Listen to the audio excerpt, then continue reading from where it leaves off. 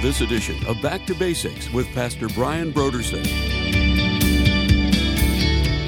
If Christ did not rise from the dead, there is no good news for this weary world. That's the reality. If Christ did not rise from the dead, we have got nothing good to look forward to. The best we can look forward to is a continuation of the craziness that has been human history.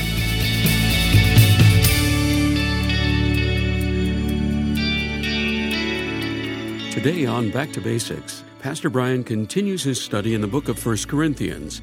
Join us as Pastor Brian begins his teaching on 1 Corinthians chapter 15, verses 35 through 58, in a message titled, The Image of the Heavenly Man.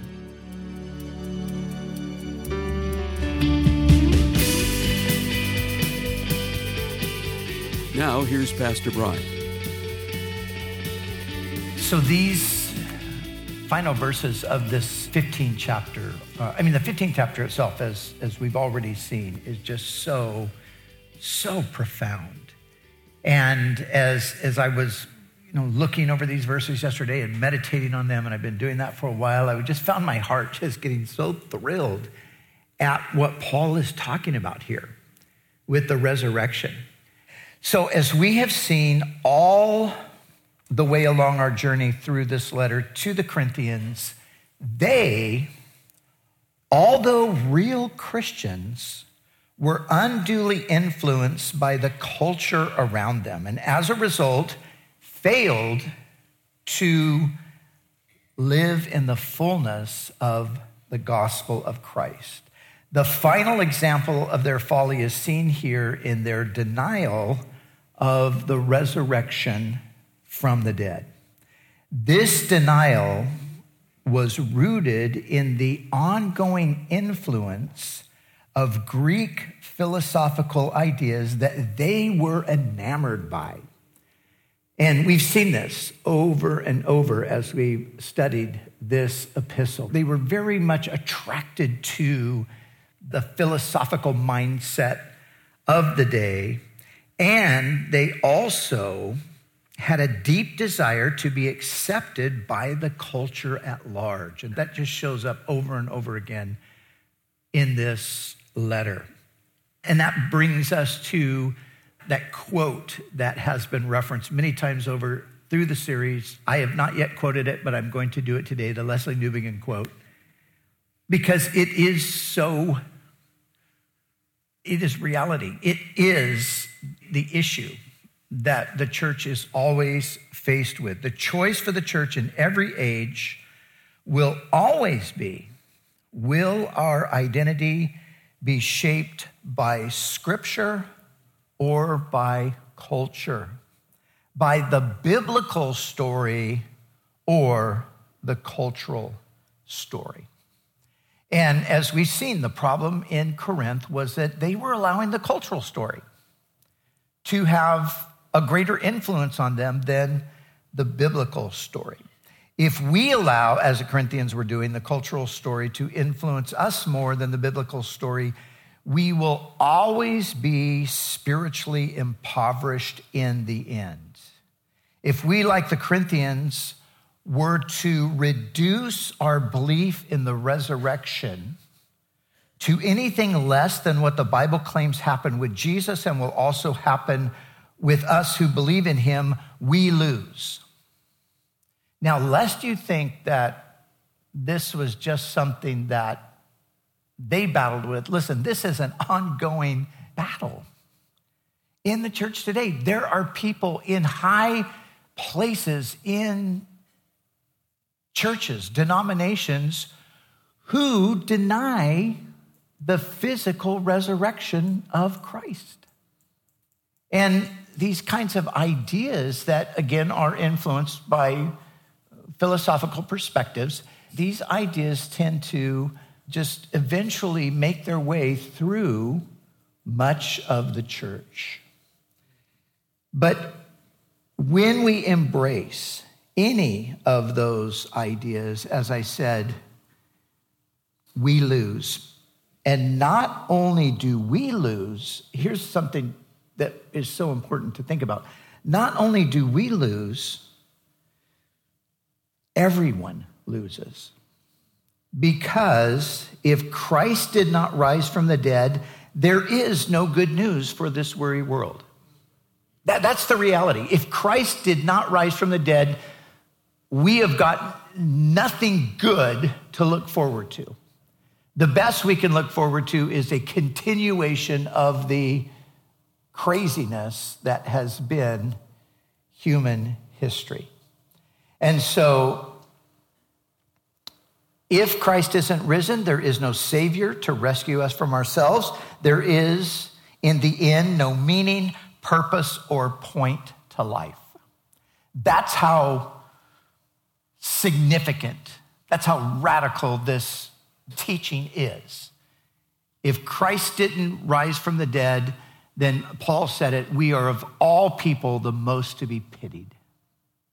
But really, all people would need to be pitied because, again, it would mean that there is no hope. But the evidence all points to Christ having indeed risen from the dead. And as Paul says earlier, that he has become the first fruits of those who rise from the dead. And remember that first fruits, that's a reference to a Jewish feast on which one sheaf was waved by the priest before the Lord, and that one sheaf was a symbol and a promise of the whole harvest that would come.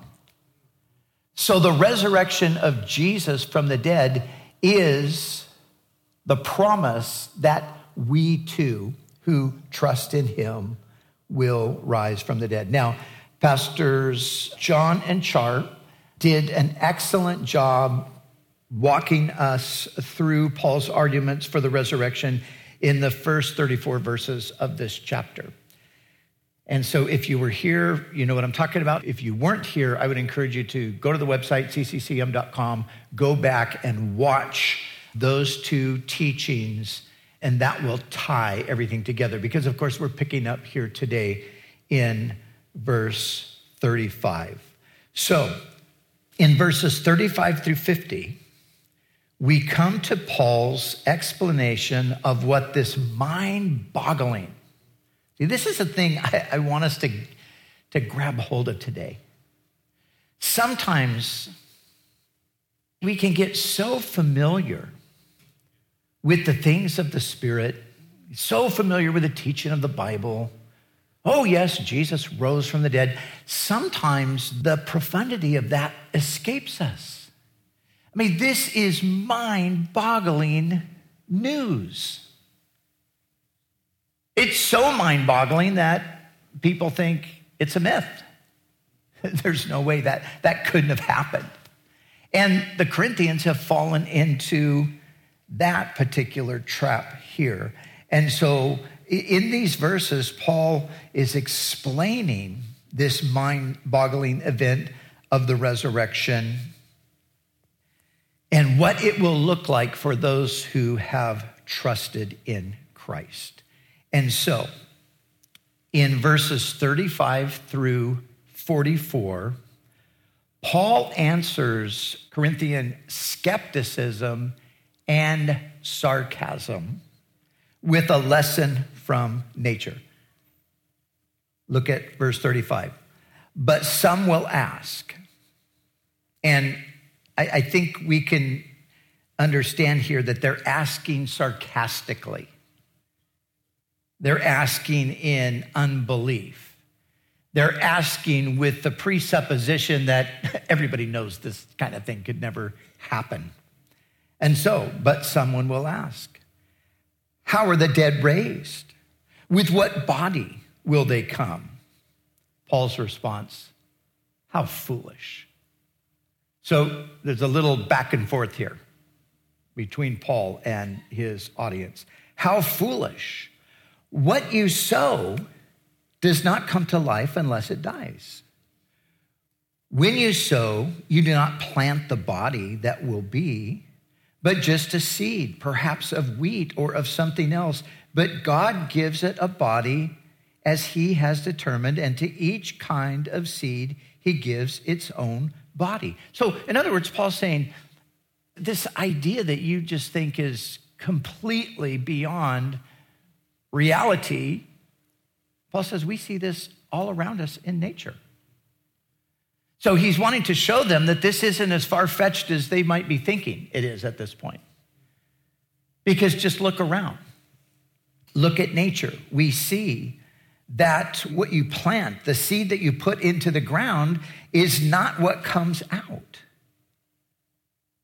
And so he goes on in verse 39, not all flesh is the same. People have one kind of flesh, animals have another, birds another, and fish another. There are also heavenly bodies and there are earthly bodies, but the splendor of the heavenly bodies is one kind and the splendor of the earthly body is another. The sun has one kind of splendor, the moon another, and the stars another, and star differs from star in splendor. So will it be with the resurrection of the dead. The body that is sown perishable, it is raised imperishable. It is sown in dishonor, it is raised in glory. It is sown in weakness, it is raised in power. It is sown a natural body, it is raised a spiritual body. Now, remember the Corinthians, these former pagans, these Gentiles, these idol worshipers, they're not the first people to have a problem with this idea of the resurrection. Remember the group known as the Sadducees. The Sadducees were kind of the counterpart to the Pharisees. And in the situation during the time of Jesus, both of them were religious parties. One was a conservative religious party, that was the Pharisees, and the other was a more liberal or progressive religious party, that was the Sadducees. And the Sadducees did not believe in a resurrection. And remember, perhaps, that story where they come to Jesus and they bring this hypothetical situation about this woman who marries this man, and then the man dies, and then she marries his brother, and then the brother dies, and then she goes through 7 brothers. And so they're trying to show the absurdity of a resurrection. There can't be a resurrection. It would create so much confusion if there was a resurrection. For example, who would she really be married to, having been married to all 7 of them? But Jesus said this to them. He said, you err greatly because you do not know, number 1, the scriptures, and number 2, you don't know the power of God. And you know, I would say that those questioning the resurrection today, those doubting it, those insisting that, this isn't really a real physical resurrection, this was more just a spiritual kind of a resurrection or just an idea of resurrection that we're to embrace, those people do not know the scriptures or the power of God. And so Paul just walks us through this journey, in a sense, through some natural examples of the resurrection.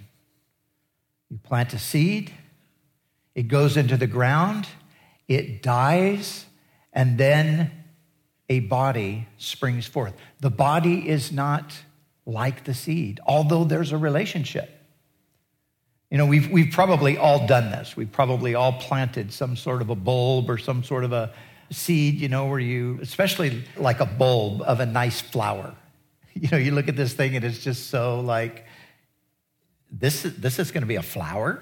How is that going to happen? Well, Paul's likening our current situation to what is going to be in the future. You look at us now and you think, well, how could this be this glorious thing that's being talked about here? Well, in just the same way that bulb can be transformed into a glorious, beautiful flower.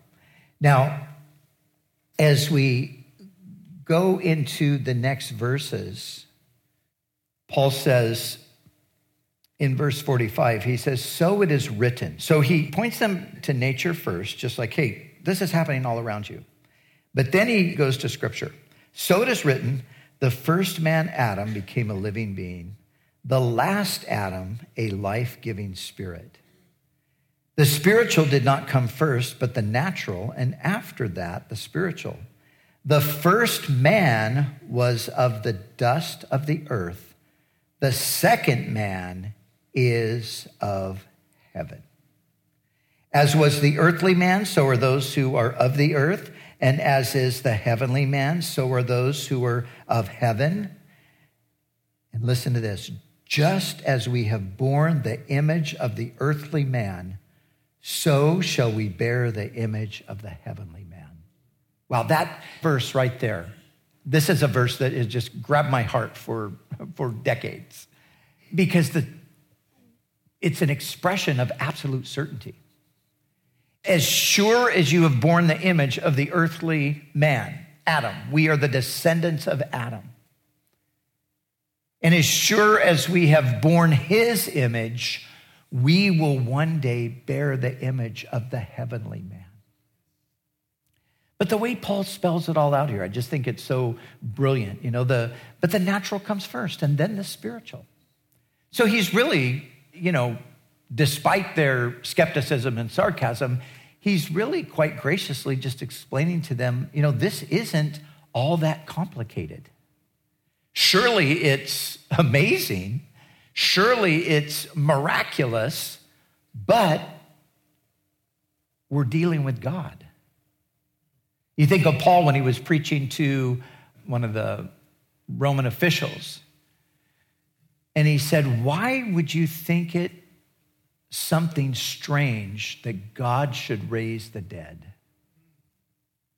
Now, the dead being raised is strange, but when you put God into the equation, that takes the strangeness out. And as some have said, sometimes it seems a bit simple, but it really is a reality. Look, if we can believe Genesis 1:1, in the beginning God created the heavens and the earth. The word created there means that he created them out of nothing. In the beginning God created the heaven and the earth. Is there anything else that would be difficult for the Lord? And so that's why Paul asks, King Agrippa, why would you think it's strange that God would raise the dead?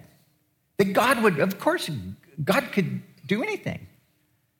And what the gospel was proclaiming was that God had raised Christ from the dead and that he would raise us from the dead. So in these verses, we don't have time. We're pressed for time today. And we could probably we could actually spend a lot more time on this chapter because there's so many things in this chapter. There are so many incidentals in this chapter. Just a couple of them real quick. There's one incidental, and these, there's an apologist in me that always sort of gravitates towards some of these things. But there's an apologetic against the evolutionary idea, a couple of evolutionary ideas actually. But one idea is that all life has a common origin or common ancestor. But Paul contradicts that. He says, no, humans have one kind of flesh and animals have a different kind of flesh. Evolution would teach that we all evolve from one thing. The Bible says, no, we did not do that. Another thing is Paul says here that Adam actually was the first man. He was the first man. And he tells us that he was made of dust. Now, some Christian thinkers, in their desire to accommodate what is perceived as a more intellectual perspective on some of these things, they will compromise and come up with ideas like, well, Adam and Eve, they probably weren't the first people. They probably were actually part of a Neolithic race that existed, and yet at a certain point in time, God sort of just touched them and he made them aware of his presence, and that's how they came into existence, because we know that there couldn't have just been two people. And certain theologians who dabble with liberal ideas, they come up with these kinds of suggestions. But the problem is, Paul says that not only was Adam the first man, but he was made of the dust. He was not a descendant from a Neolithic race. He was not just a hominid that at some point God enlightened. No, he was made of dust, just like Genesis said, and just like Jesus taught. So, point being, there are so many things that we could delve more deeply into here. But what I want us to see before we move into verse 50 is I want us to just think for just this moment about, again, bearing the image of the heavenly man. Bearing the image of the heavenly man. As sure as you're sitting here today, as sure as you're in a body that was passed down to you from generation to generation, beginning with Adam, as sure as that is a reality, you will bear in the future the image of the heavenly man. God has an amazing, glorious, unimaginable, unthinkable future in store for those who have trusted in him. And Jesus is the first fruits of that. He's the one. And Jesus rose. The distinction between the resurrection of Jesus and other resurrections that we have in the Bible is, of course, that Jesus rose to never die again. Jesus rose, and he rose in a body that was the same body because he bore the wounds from the crucifixion, but it was also different. It was a glorified body. And so, as Paul is saying, there are earthly bodies. Those are the ones we're obviously living in now, but there are also heavenly bodies. And we who have borne the image of the earth, the man of dust, will bear the image of the man of heaven. That's what everyone who believes in Christ has to look forward to. The glorified state, ruling and reigning with Christ in a new body that is no longer subjected to sin and corruption and all of those things that we deal with here and now. So that brings us to the final verses here. And so Paul says in verse 50, he says, I declare to you, brothers and sisters. So this is, he's sort of, in a sense, he's summing it up, but then he's transitioning.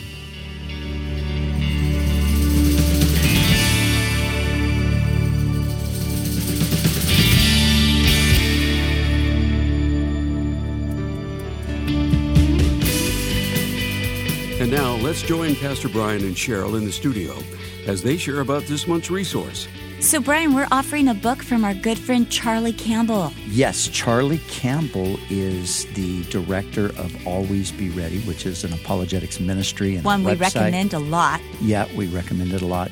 And this is a 1-minute answer to skeptics. Now, Charlie has done this book, and this is like a revised version, answering 50 of the top objections and questions, kind of current things. You know, things change over time. There are different arguments and things. And what I like about this book is it's an updated, current, addressing a lot of the things that people are kind of throwing out there today as their objections to Christianity. And some of the topics that Charlie covers in this is, why doesn't God just appear to us in a public setting and prove he exists?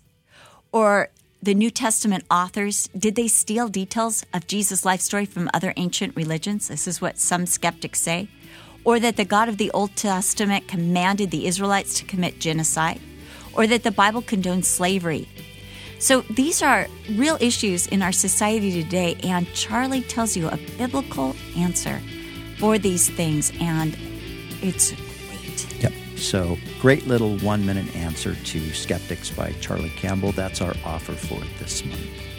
Again, this month's resource is a book titled 1-Minute Answers to Skeptics by Charlie Campbell. You can order the book 1-Minute Answers to Skeptics by going to our website, backtobasicsradio.com. Scroll down until you see the photo of it, and then click on the donate button. When you give a gift to Back to Basics, we'll send you the book 1 Minute Answers to Skeptics by Charlie Campbell to help equip you to defend the faith. It's our way of saying thank you for your generous support of this ministry. We'd also like to remind you that all of our other resources are waiting for you at backtobasicsradio.com or by calling our request line at 1-800-733-6443. That's 1-800-733-6443. Our desire is to encourage you in your daily walk with God. We'll continue tomorrow with more valuable insights from Pastor Brian as we study together in the book of 1 Corinthians.